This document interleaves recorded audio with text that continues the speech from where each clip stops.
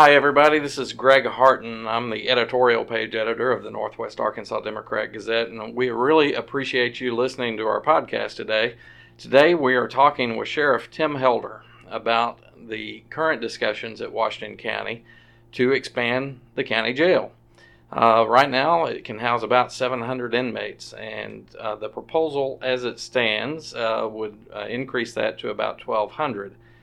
But the proposal has also met with some resistance at the Quorum Court. The 15 members of the Quorum Court have raised some questions, as have members of the public, about some alternatives that we can use in Washington County to perhaps not send people to jail.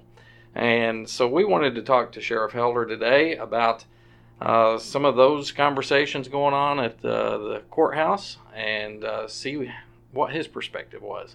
So here's our interview. Today we are joined by Rusty Turner, our editor here at the paper, and welcome, Rusty. And our guest, Sheriff Tim Helder. He was elected sheriff in Washington County back in January of 2005, which was right about the time that y'all were moving into a new jail. The old jail on College Avenue had about 240 space for 240 inmates. I think when it was originally built, it had space for like 80. And so, growth in the jail population has been a constant issue in Washington County. And we welcome you, Sheriff Helder, to the conversation today. Appreciate your time. Thanks, Greg. Glad to be here. For several years now, probably throughout your time as sheriff, but certainly over the last 5 years, you have been in front of the Quorum Court saying, we've got a problem. And I think you've referred to the jail as operating kind of in crisis mode. Help us to understand what does crisis mode look like down at the jail? Yeah, well, for the immediate definition of that, it's people sleeping on the floor. It's conditions getting to a point to where the overcrowded status causes the detainee population to really act out, whereas they wouldn't normally. I mean, obviously a certain percentage are going to act out, but when we have people sleeping on the floor, this kind of creates an environment that's it's hazardous for other detainees as well as our employees. The federal government kind of dictates what those conditions need to be like, and this certainly doesn't meet that criteria. So that's kind of where we're at. We're busting at the seams. We've got Springdale Police Department has already put us on notice that they'll be closing the doors of their, albeit small jail, next year. And even though we won't house everybody that comes through their doors, that's about 7,500 inmates. I think about 1,500 to 2,000 are felons that we're already dealing with. So we're about 5,000 new folks are going to be coming through our doors on an annual basis. So you're looking at overcrowding, and you've been in front of the Quorum Court talking to them about that. We've built a jail before, and it filled up. Mm-hmm. We built this jail. It cost about $24 million back in 2005. The proposal that you're talking about right now is how much? About $38 million. Okay. And that would take care of about 500 to 550 beds additional to what we have now. Okay. We gave an option, whenever we were tasked by the Quorum Court that was sitting in 18 to contract with the architect firm that we had used all the way back in 2002 to help design this facility. They basically did a growth study and trends in Northwest Arkansas and gave multiple options to the court.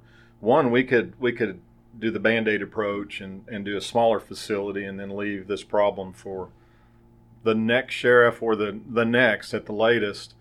Or we could do this approach at the 500 bed, which is probably a medium type approach, or we could go all the way to 750 beds and maybe take care of the issue for 25, 30 years. The court at that time decided they liked that kind of in the middle approach, 500 or so beds. $38 million, and the proposal that has been discussed has been similar to what was done in early 2000s, which was a half-cent sales tax would it be split into two components of 2 quarter-cent sales taxes? Tell me how that would work. The way it was proposed by the bond council was half-cent construction bond or cost. And at the time the construction is paid for, it's done and paid for, the half-cent would go away. So that would be one ballot issue. Then there would be a quarter-cent that would be ongoing maintenance and operation, similar to what we have now. Very similar, in fact. We've got a quarter-cent that's on the books. This would make it, going forward, it would be a half-cent total to help us offset operation and maintenance. And then there was a quarter that was kind of a Hail Mary at the end of the year to try and address the radio system that we've got a real problem with right now with no potential funding out there. So that was added at the very end and may very well be what caused this not to be on the ballot by now. I think it kind of scared some of the JPs that it came in the 11th hour and they weren't prepared to vote on it. But that quarter would pay for the infrastructure, new towers, anything that it would cost for a county-wide radio system. We really are in need of a radio system, and we need one that we can communicate with other agencies on a daily basis or in the event of an emergency. So those are the 3 ballot issues as they stand now. So I'll get fairly basic here. As sheriff, you operate the jail, but you really don't have any power to build a new jail. You've got to go to the 15 members of the Washington County Quorum Court and convince them that it's the right thing to do to build a new jail. Mm-hmm. I think you've told them before that you really would rather not be asking them to do this. Yeah. Explain that a little bit. Well, I'm not any different than any other taxpayer in that I live in Washington County. I've raised my family here. I've sent all my kids to school here. So I recognize the impact what a new tax does to folks. But I also come from the side where I've been a civil servant all of my adult life. And I know that there's a certain cost attached to doing business, to providing services that are critical to the lifestyle that we enjoy in Northwest Arkansas. So when I talk about not wanting to ask for this, it comes from that spot where I'm a citizen, but I'm also the sheriff. The other side of it that I don't like asking for it is, that whenever you ask for a tax and lo and behold, it gets passed and it gets built, guess what I've got to do? I've got to build the infrastructure. I've got to hire more employees and selfishly, I love my employees, don't get me wrong. I feel like I'm leading in a family more than anything. But I'm at that stage in my life where when I deal with disciplinary issues, they really wear on me. And I know that with more employees, there's going to be more of that, and there's more headaches involved. So that's kind of a selfish end of me not wanting it. But reality, Greg, is this, that we've got to do something. And I've referred to this as well. Ultimately, the court's going to do what they're going to do, but I'm going to stay the course. My message is not going to change, and it's going to be that guy, that lone voice crying in the wilderness. We've got to do this, like it or not. We've got to do it. So that's kind of where I'm coming from. The jail's overcrowded. You got people sleeping on the floors, which, the federal courts aren't going to like, obviously. Right. What are your alternatives if we're unable to find a way to expand the jail? Yeah. Well, then it gets real dicey because, guys, look, historically, do you all remember? We moved in 2005. Was it in 2008 or 2009 that we really were, for all intents and purposes, we were full back then. And we were starting to have conversation way back then about this. That was mainly due to state prison backlog. And I mean, we had upwards of 250 state prisoners in. So we worked with the state, and we were able to get those numbers down, and then we've been able to maintain a population number that we could live with. Now, that doesn't just happen. We got very aggressive, and I challenged my staff. We've got to be aggressive in how we manage our population, and we stayed the course this whole time. I'm trying to work my way around to what you said, but so it's not like we just woke up 6 months ago and went, oh my gosh, we're full. We got to start letting people go. So we have been to the tune of about 200 people a month. We've basically been letting them go. Misdemeanors for sure, nonviolent offenders, low-end felons. I've got a portion of my staff that one of the big components of their job is to review our population on a daily basis. Which ones have to stay? Which ones need to bond? Which ones are eligible, perhaps, to have a discussion with the prosecutor's office to get a felony cite and turn them back out on society. So 200 a month. Now, aside from that, there's this thing called community service that we've been doing all along and have been very aggressive in assigning people to that program. Here again, they have to meet criteria. Nonviolent. They have to be responsible enough to show up. They're the ones that you'll see out along the highways, maybe picking up trash or helping to clean up nonprofit type deals, cemeteries and things of that nature. So we've got a lot of programs in place already that have helped us to manage our numbers to date. What does that look like going forward, especially after Springdale closes? I can only tell you that 200 number is going to get bigger and bigger because I can't keep them. I mean, I absolutely cannot. And that's not good for our society. That's not good for our community. When I just start turning people loose, that I think everybody else in the community has an expectation that they're going to pay their debt and stay in jail for a time anyway. So, hey, we were just ranked the number one SEC town, and because of our living conditions and how great things are. I think I made a comment to my chairman of my committee the other day, and I said, I wonder what kind of ranking we're going to get if we have a sustained problem to where we have to really have more of a revolving door than we do now. If we start turning people out in society that need to be in jail, it's going to change. I hope you all would agree with me that a significant part of our law enforcement function, the backbone of that, is having somewhere to put somebody when they make an arrest.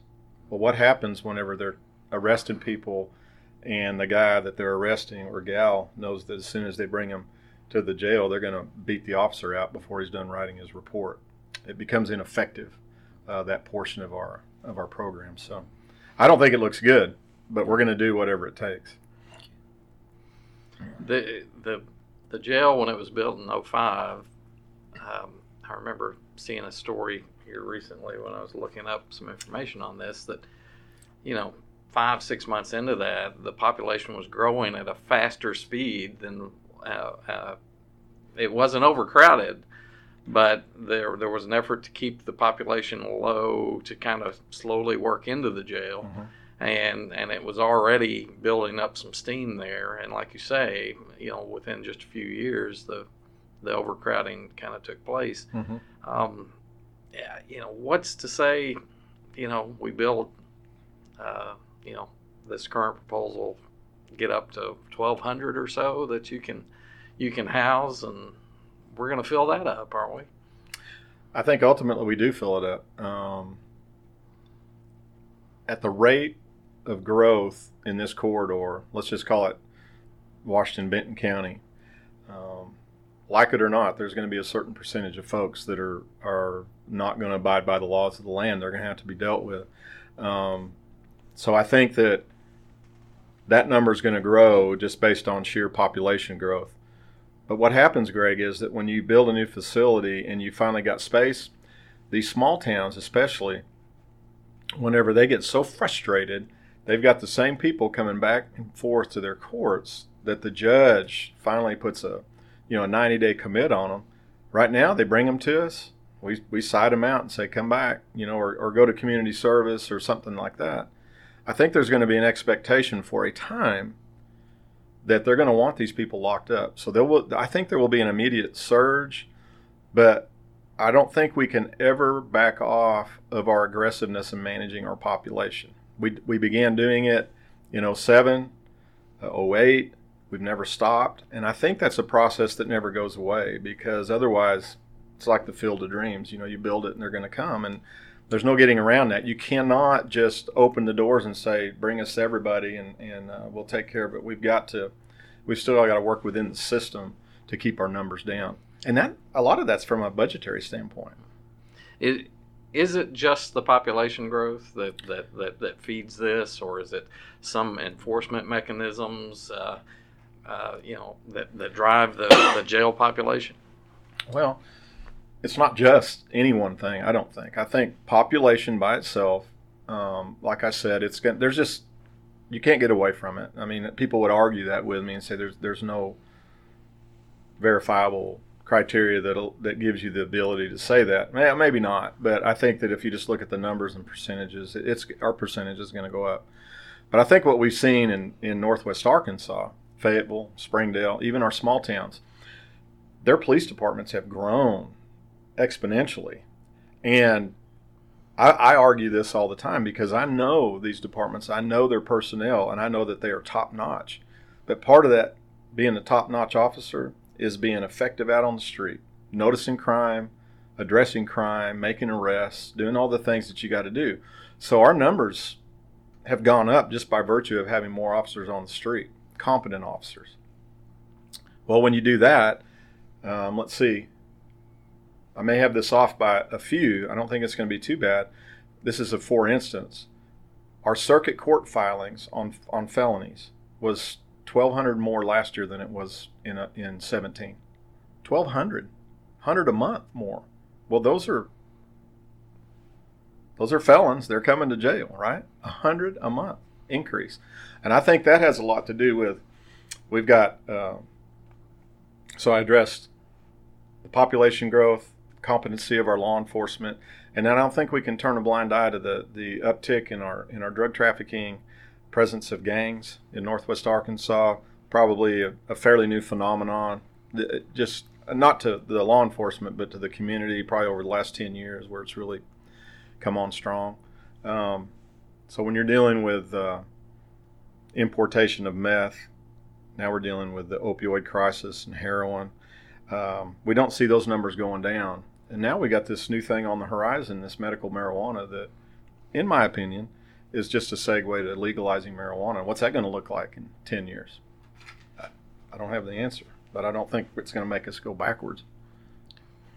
One of the other arguments you might hear from someone who's opposed to a tax increase to pay for operations is that, that same growth that's driving the need for more beds and more staff at the jail is also driving more sales tax revenue, and you already have some sales tax revenue going to maintenance and operations.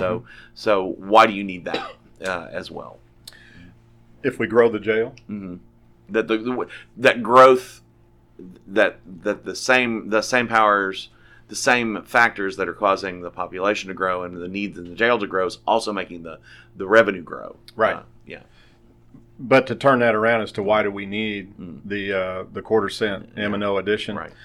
So I'm going to try and keep this brief, but a bit of a history lesson. Whenever the powers that be were able to pass the tax and the bond issue to build this jail, this is what's been told to me by past leaders, was that they only asked for a quarter-cent M&O because they didn't feel like they could get more. They knew that was a short-term fix if we were going to totally offset general fund to run the jail, which was their desired outcome. Well, it never covered. It's just that a little of that money had built up early on that we were able to feed off of the surplus until about 6 or 7 years ago. And then we've been operating in a deficit for a time to run the jail, to the tune of about $1.5 million a year this year's budget. Okay? So I think that the M&O has got to be, it's got to be the critical part of this whole equation. I would, and this may sound horrible to everybody, but I don't even want the half cent to pass if we don't get the quarter, because unfortunately we could build that, but then we couldn't operate it. I couldn't pay the food costs, the medical costs, personnel costs that it takes to run it. It's going to require an infusion because general fund can't cover. It can't even cover the one we're running now.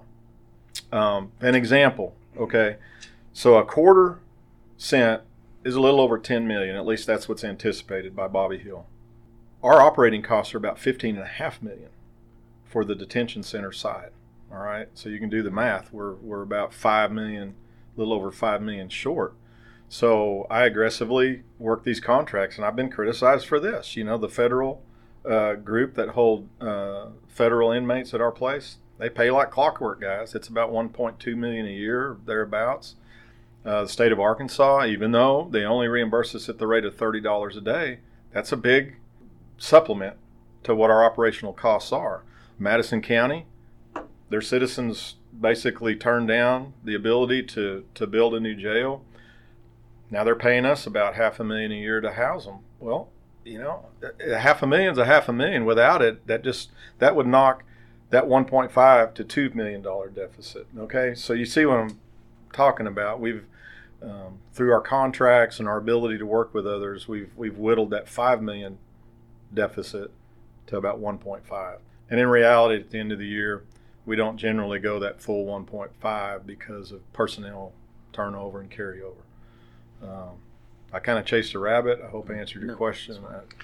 But I have heard some of the discussion in all of this that, if our jail's overcrowded and we can't keep our own people in there, then, stop taking these people from the feds. But what you're saying is, yes, you can do that, but that knocks a hole in the budget to where you're asking the quorum court to fund more of the jail just through general taxes, or general revenue, I guess.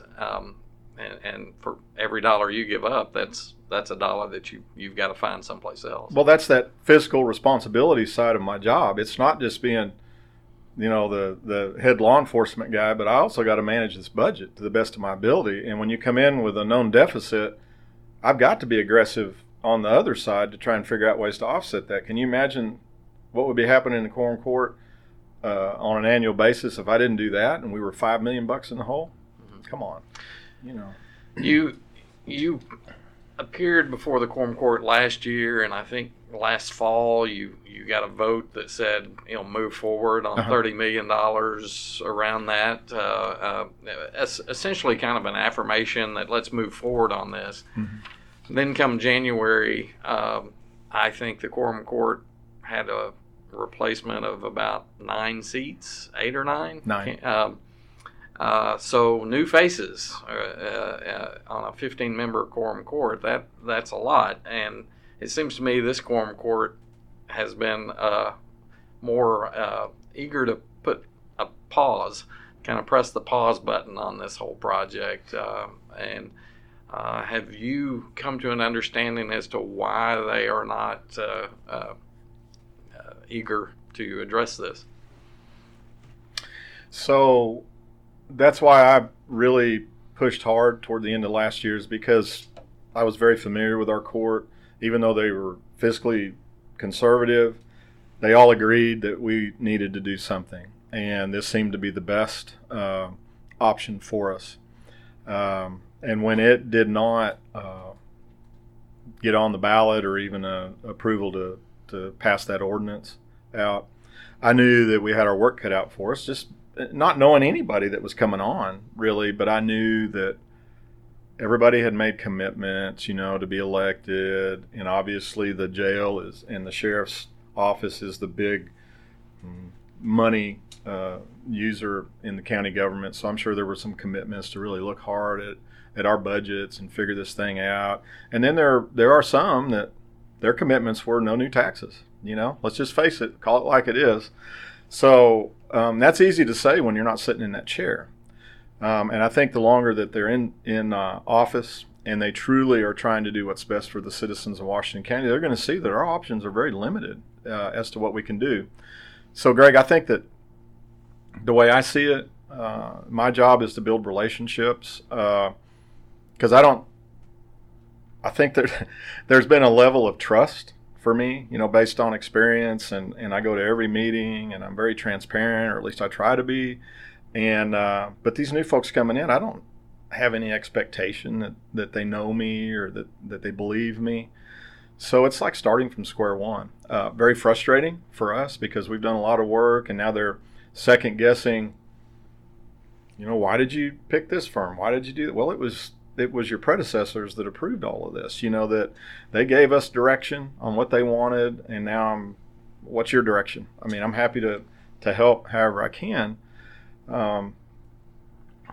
So I know they're trying to do their due diligence, but oftentimes for us, when a lot of the work's already been done, and then to start dragging our feet, it just seems like not necessarily a concerted effort, but I don't think there's any high degree of energy being expended to move this along. I think it just, and remember, this is just my opinion, my observation, that the old adage that it's just easier to kick that can down the road sometime than it is to take action. So hopefully we can get them off dead center one way or the other, and I'll continue to do my part, and that's just to preach the message that we've got to do something. Nothing is pretty much unacceptable from my perspective. So what kind of feedback have you gotten from the county judge on this? The judge, from the beginning, has really he's been guardedly supportive, if you will, because he's made his own commitments, to his party and about the no tax issue and all that. So he is from the beginning of this process, or at least his involvement in the beginning, was talking about a regional jail concept and how would that look. And of course he didn't know that I had already done some legwork and checked with the state and checked with the company that's trying to get the first regional prison built down in Drew County and down in that area. That it's been about a 3-year process, and they still haven't turned any dirt or gotten any contracts signed. It's very complicated when you're dealing with multiple governments. Right now, Judge Wood and I get along. We get along with Benton County. We get along with Madison County and Carroll County, and it'd be great.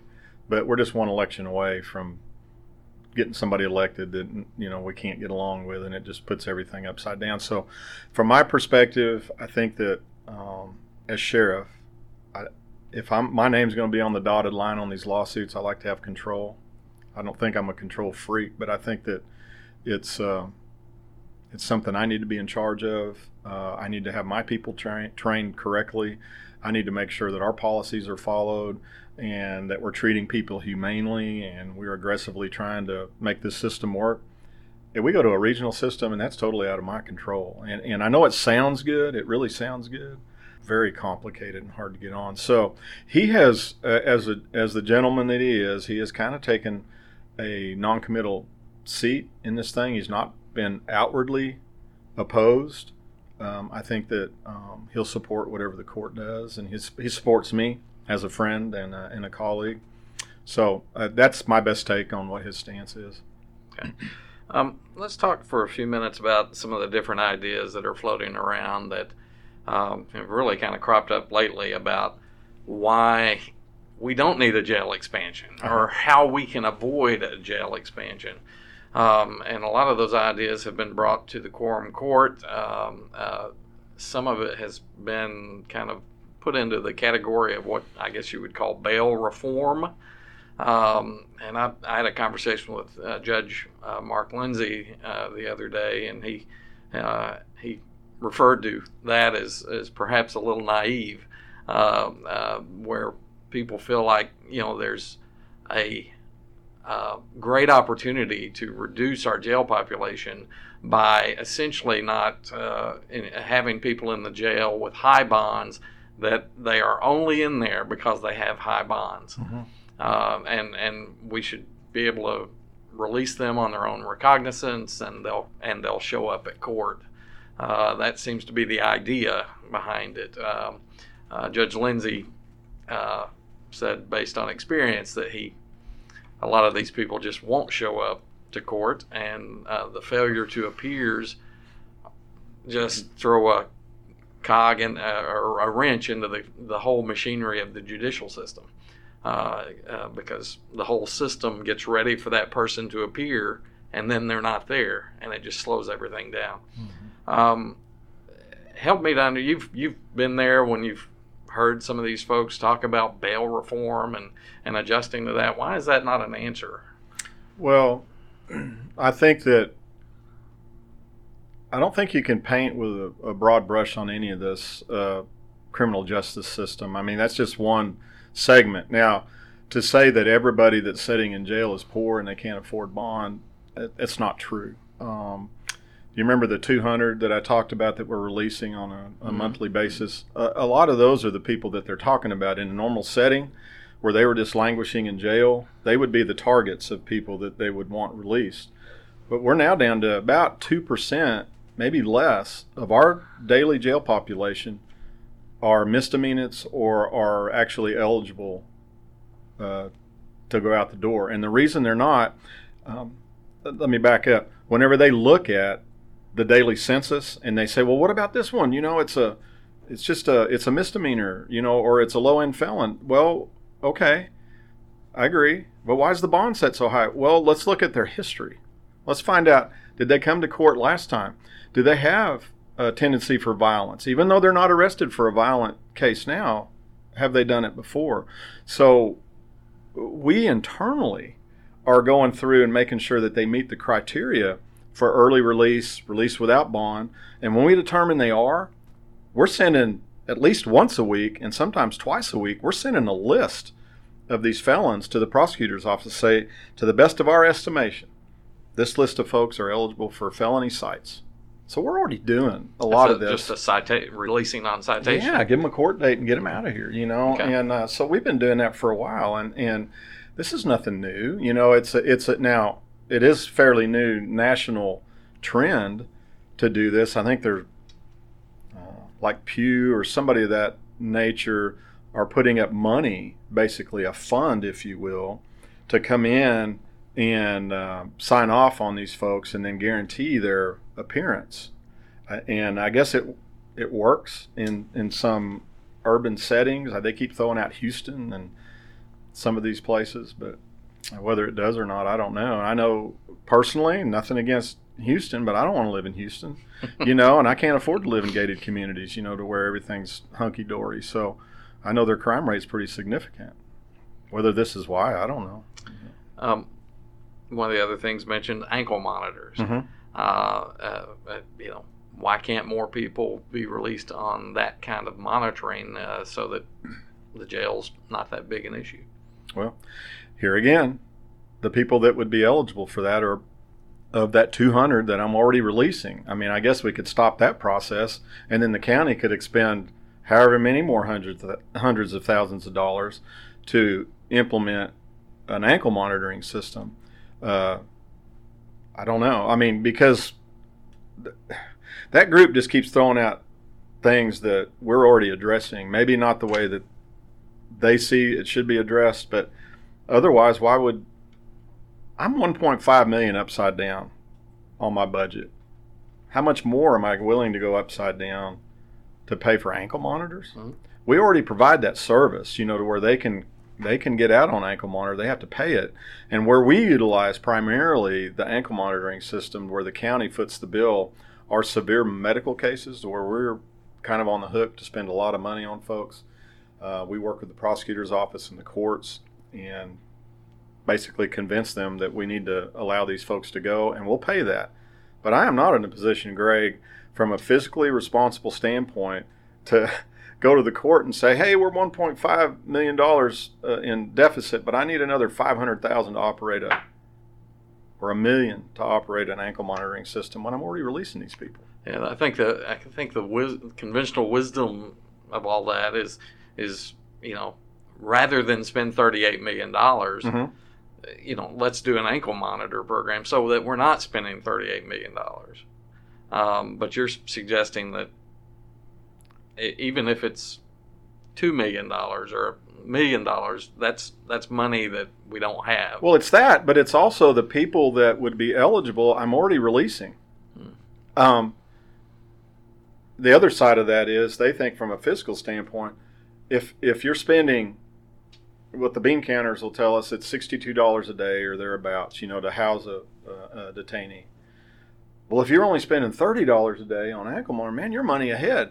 Well, I don't know if you can figure in depreciation on the building, utilities, and all that kind of stuff. But what we really save when somebody would be on that kind of a program is a meal, 3 meals a day, and potential medical stuff. I've still got to have the same amount of employees on the deck if I've got 400 detainees or I've got 700 detainees. The same amount of employees. They've got to cover, they've got to do all the business that they do. So are there real savings in doing spending $30 a day as opposed to just having them in jail and paying their debt to society?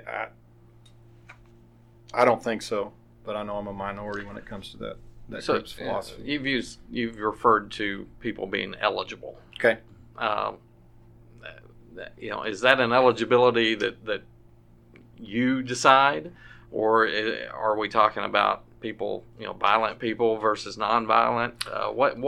What makes these people eligible for these or ineligible? It's a good question, and like I said, I do have a set of employees that basically go over our roster on a daily basis to determine who's in, who's new in, what are their charges, and if just on their charge, if it comes up that they should be eligible, then they pull them aside and they'll get this stack of detainees, and then they'll go over them with a fine-tooth comb. They'll not only look at that charge, but they'll look at history. If they're a nonviolent offender, basically a nuisance crime, where they're unlikely to reoffend while they're out, we're going to kick them. They're going out. If they're a low-end felon, no history of violence, no history of failure to appear, then we're going to put them in that stack that we're going to approach the courts and the prosecutor's office and say, hey, do you agree that we can let these folks go? So we have a process in place, but it's not merely based on that charge on the booking sheet. It's that plus what's their history, what are the odds that they're going to come back to court.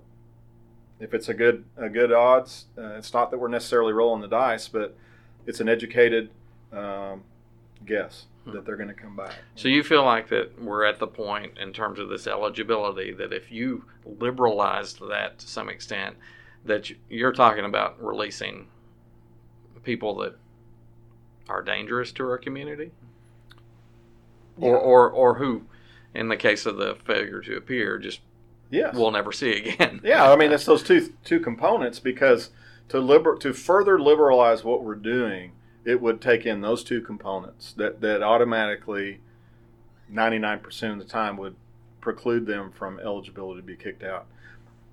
Here again, I've got family in Northwest Arkansas, and there are certain people that, left to their own devices, are not going to do right. I'm sorry, and I know that flies in the face of a lot of people that think everybody's inherently good. I would argue the other way, that in absence of laws and discipline, that a lot of people aren't going to do right, and we've got to stand in the gap. And I'm sorry if a lot of people disagree with me, but that's my job. My job is to protect and serve, and to lead a group of people that are trying to do that every day, and that I just think that's the truth. So let's touch on another proposal that we've heard as far as getting people out of the jail, and that's the 287G program. I'm sorry, what's that? 287G. Never heard of that. I think you're familiar with that. That for our listeners, that is a program by which the local law enforcement does help with our national immigration laws and enforcing those. You can explain that better than I can, I'm sure, but certainly the suggestion has been that if we have a jail that's overcrowded, why do we have a sheriff who is participating in this federal program that is in some people's mind racist, but and also in the context of this discussion is putting people in jail and keeping people in jail. And I'll let you dive into that where you feel like you want to.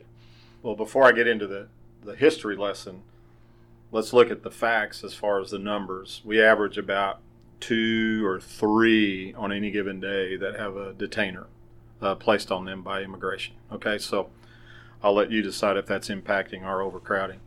I don't think it is. So early on in my administration, there was a kind of a furor in Northwest Arkansas, and it was, somebody's got to do something about this immigration issue at the local level because they're taking our jobs and they're doing. And I'm like, I don't know whether I agree with that whole thing, but I knew that I needed to work on it and figure something out. And along about that time, 06, 07, I became aware of the 287G program. And back then, it was 3-pronged. Okay, there was a task force model that we could assign basically investigators to work with hand in hand with immigration, and a task force concept where they were trying to identify really bad people. They were major drug dealers, human traffickers, gangbangers, whatever you want to talk about. They would be trained and work in concert with them. We did that, by the way. There was another option, and that was to cross-train your enforcement folks across the board to help immigration do their jobs out in the field. And that would look like patrolmen stopping cars and having the ability to run background information to determine on the scene whether somebody was most likely here illegally. I didn't do that. I just saw that was wrought with problems from the beginning. I just thought, with racial profiling, any of that kind of that stuff, I just didn't want to be involved. And but I think Springdale and Rogers did do that in Benton County, I think. But it didn't last long. It was exactly what we predicted. It was just destined to be horrible. So that was the second prong. Then the third was the detention model, which we chose to do. During President Obama's tenure, he tried to really reduce 287G and immigration efforts. And one of the first things that went down the tubes, and probably rightly so, was that enforcement side of things, where patrolmen were out doing that. As far as I know, there's nobody doing that anywhere. I could be wrong. So what is you mentioned detention models. So yeah, describe that. That's what we do. That is what we do. But what I wanted to tell you was that even under the Obama administration, they did away with even the task force model, which I thought was a real mistake because that was impactful. You were getting really bad people. And then the detention model, which we chose to do and we continue to do today. And that is this in a nutshell. Let's just say we book in 13,000 people a year. Every person that's booked into our facility, they answer the same questionnaire. Same list of questions, 30 or 40 questions. And throughout that questionnaire, there may be 3 or 4 that have to deal with country of birth. Are you a citizen of the United States? Things of that nature. And if those questions are answered in a certain way, they're automatically pulled aside. And we have a couple guys that are cross-trained with immigration to have access to training, first of all, to be able to determine some of this stuff, and then to give them access to a limited version of the immigration computer system. What they do at that point, when they determine that of the 13,000 people booked in a year, but on a daily basis, let's just say that 1 or 2 people come through that might meet that criteria, they will then pull that person out, do a in-person interview, try and determine to the best of their ability if they are, in fact, here legally or not. If they're able to make that determination that they, to the best of their ability, they believe that they are here as an undocumented or here illegally, the process at our level stops and they hand off to immigration and say, this is what we think, but it's yours. Because we're not able to put a detainer on anybody. We just provide information. Immigration will review, do some further follow-up, and then they'll make a determination if that's the case. The whole thought process in my mind for participating in this is this. If, in fact, a certain group of people are in our country as undocumented or illegal, whatever terminology you want to use, I prefer illegally, and they then choose to break the laws of the land and they end up in our facility, then we are only identifying, getting involved with people that are here illegally, but also can't abide by the laws of the land. They've committed a crime, no matter what it is. They've come through the doors of our place, and we're handing them off to immigration. We're helping basically our country do a service that I think is needed. So I don't know if that answered your question or not, but to me, it's the best. It's the best case scenario. Our program, Greg, was basically identified through the years, through the Obama administration on into Trump, and in the future, I hope, as a model program, in that they would refer to ours as the way to do things. Do it right, not with hidden agendas. You're talking to everybody that comes through there, and if they answer certain questions, then you're delving into them a little bit further. I think it's a community service that's needed. So if just to be clear, with only 2 or 3 people a day on the roster, it does not appear that it's going to have a great impact if you stop doing 287G. But what I'm hearing you say is that what would also happen is that you're not asking those questions of anyone, and if someone is an undocumented person and then come into the jail, you're not going to ask any questions about it. You're not going to know that, and there won't be any referral from your department to the program would be ineffective because it wouldn't be in existence. But this would refer back to what I said earlier, in that just recently the PIO for the nation, the immigration PIO, Public Information Officer, made a statement that I've touted all along to folks that are so anti-involvement in the 287G program. That is this.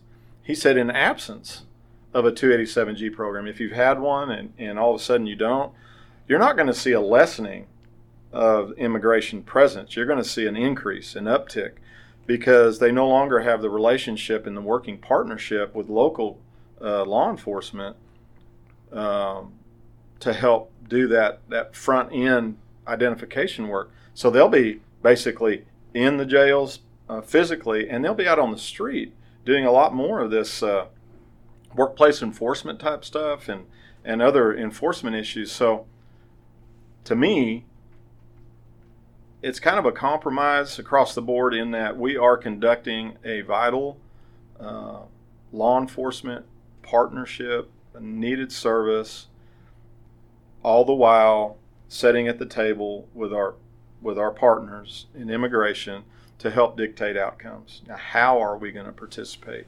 How does this look in our community? At least I have a voice. Whereas in absence of participation in a task force concept, I have no voice. It's basically they would dictate everything that we do, and I don't think that's healthy. I don't.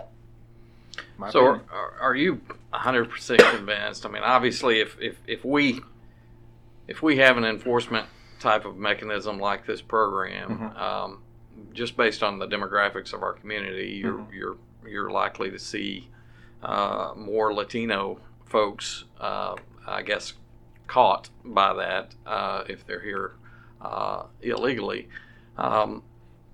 Maybe some marshallese, just whatever the dynamic is. But are you convinced that this program is going to identify, the blonde-haired, blue-eyed Swedish guy who overstayed his visa just as much as it catches the guy who is here working from Mexico, trying to support a family? Yes, I am.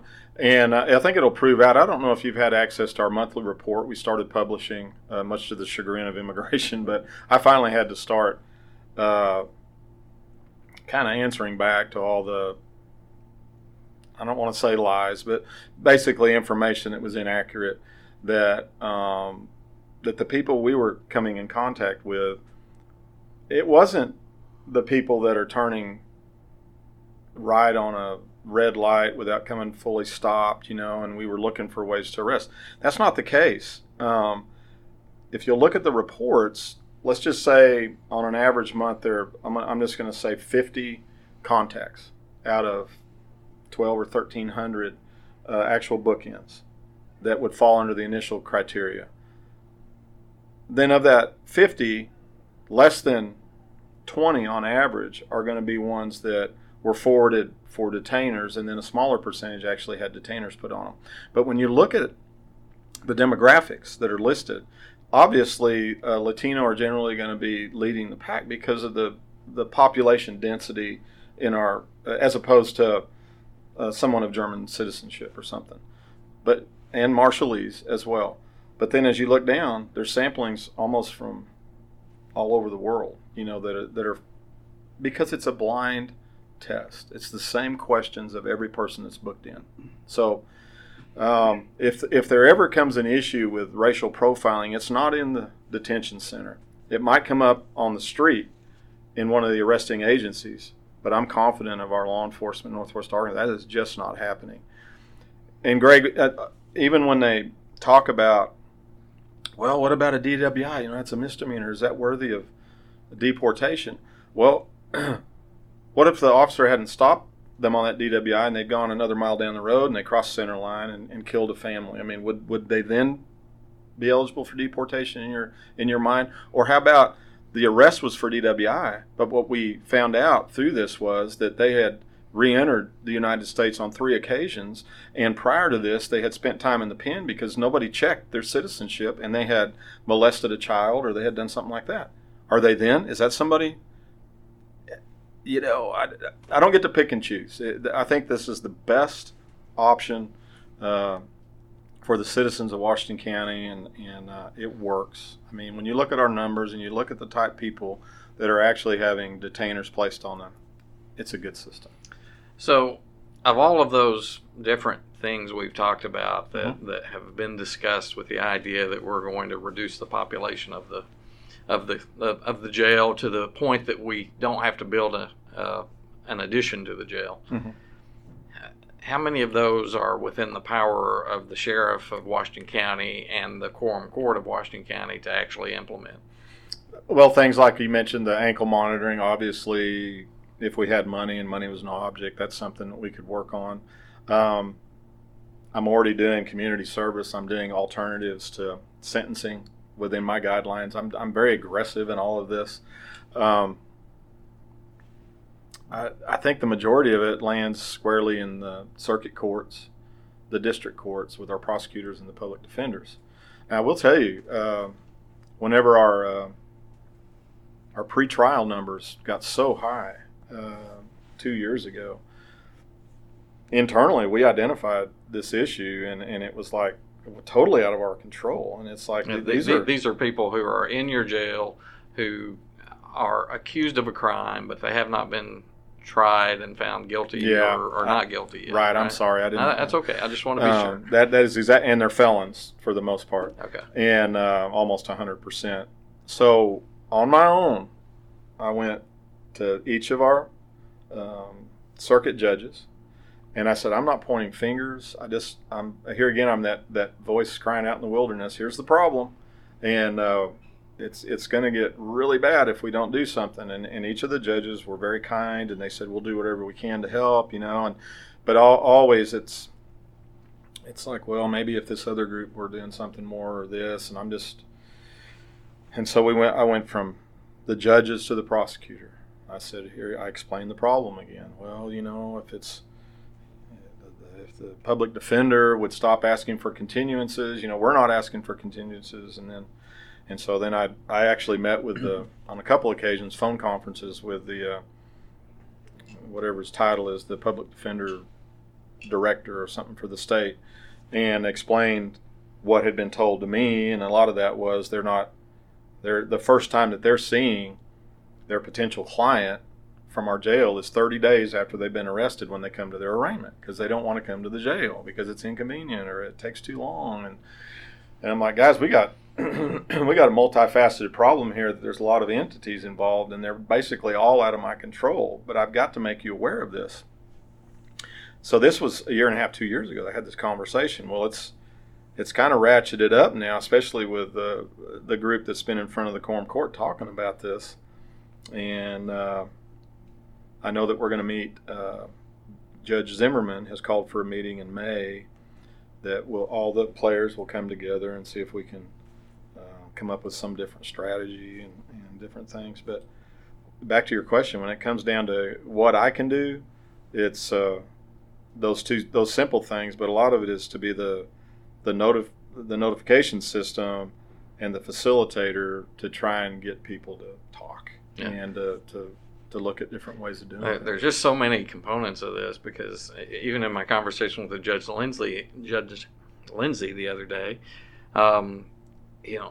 he talked about continuances and how that keeps people in jail, but he's working with the crime lab, that's way behind on getting things to him. He's dealing with mental health or the mental evaluations that have taken months and months to happen, and he, in his view, the prosecutors and the public defender's office are overworked, underpaid, I think is the way he put it. And so there's a lot of components to this within the judicial system that doesn't allow for a quick resolution of a lot of these cases that are have people sitting down in your jail.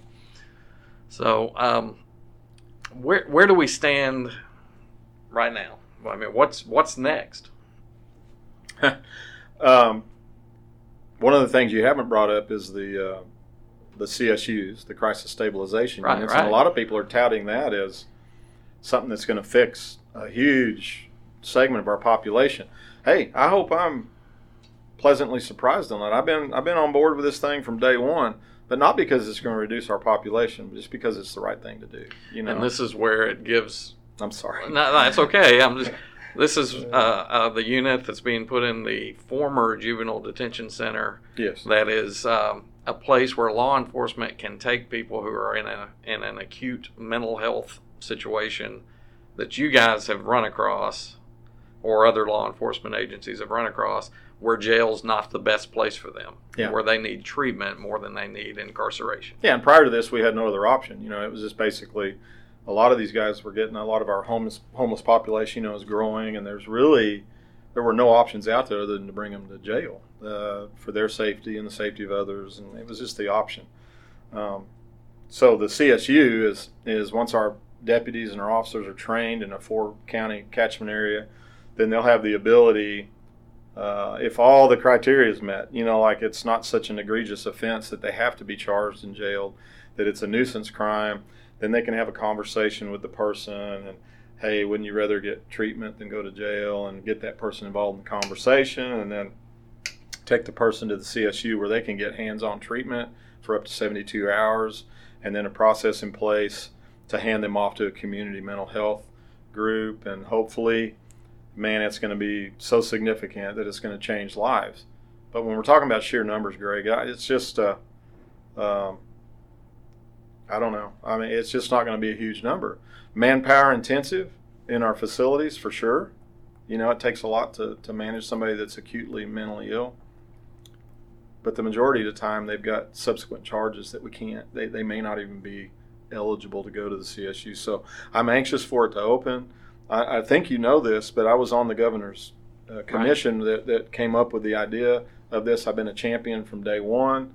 We were left out of the initial pilot program. We had to call down and write letters and really get on them, and they finally approved us, and then we just haven't been able to seem to get anything going. But now I'm excited, it's going to open up in the next month or so. But we'll see what kind of impact. Even at a max, that's 16 beds. 16 beds. Yeah. 4 counties. Yeah. So they're not all going to be filled by our people. Yeah. So. Okay. All right. What else do we need to know before we let you go?